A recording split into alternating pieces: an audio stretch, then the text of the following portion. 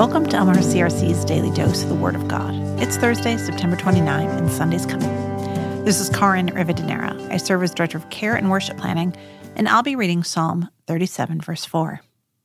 Take delight in the Lord, and He will give you the desires of your heart. At face value, this seems like the best verse ever. All we have to do is find God delightful, and voila! Genie in a bottle God is ready to grant our wishes. As a kid, that's certainly how I read this verse. Delight in the Lord, and that pony will be mine. Delight in the Lord, and that boy I've got a crush on will like me back.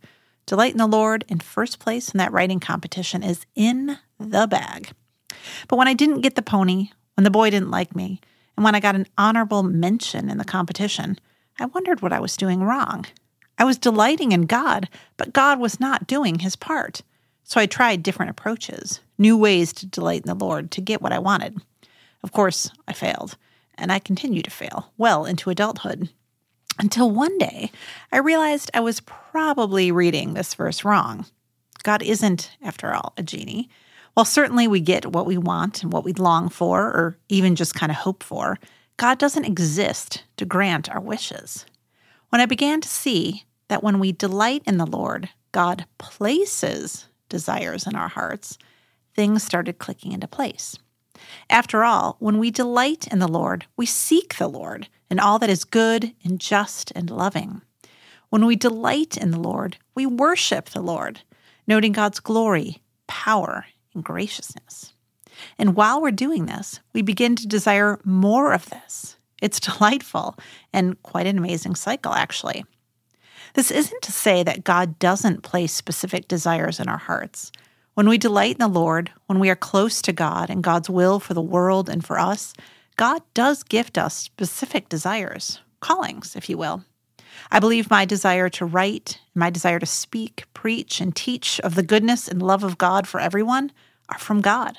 I believe our desire for fulfilling work or hobbies is from God. I believe the desire parents have for our kids to be healthy, happy, and fulfilled is from God. And I believe the desire many of us feel for love, for companionship, for someone to share a life with and have a family with is from God. After all, God said it was not good for us to be alone. Heck, I'd argue that my long-held desire for a pony is from God. I do love animals, after all. But there's still a problem with believing this. What do we do when the desires God gives us aren't fulfilled? How can I claim that God gave me a desire for a pony, and yet here I am, 50 years old, and still no pony?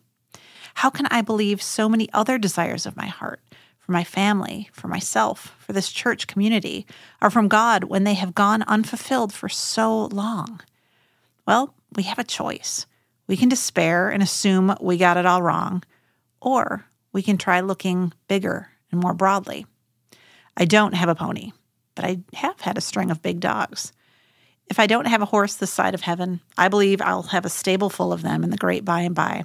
But more likely, this desire is part of my longing to love, protect, and care for all animals. I never did win that writing award in high school, but I've snagged a few since. And I've also learned that my desire to win was probably more of a desire to be recognized as a writer. And that's happened. Being a writer is a major part of my identity and my calling. And yet, all of us still have plenty of desires that have even been affirmed by others as from God, but have yet to pass. And I'm not going to lie, this can be painful. I carry deep wounds associated with unmet God-given desires. Most of us do. And yet, still I believe, when we delight in the Lord, our good God puts these desires in our hearts, and we will experience their fruition.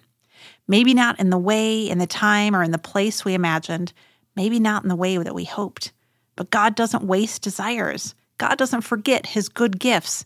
God is at work, and God is with us, even while we wonder and wait.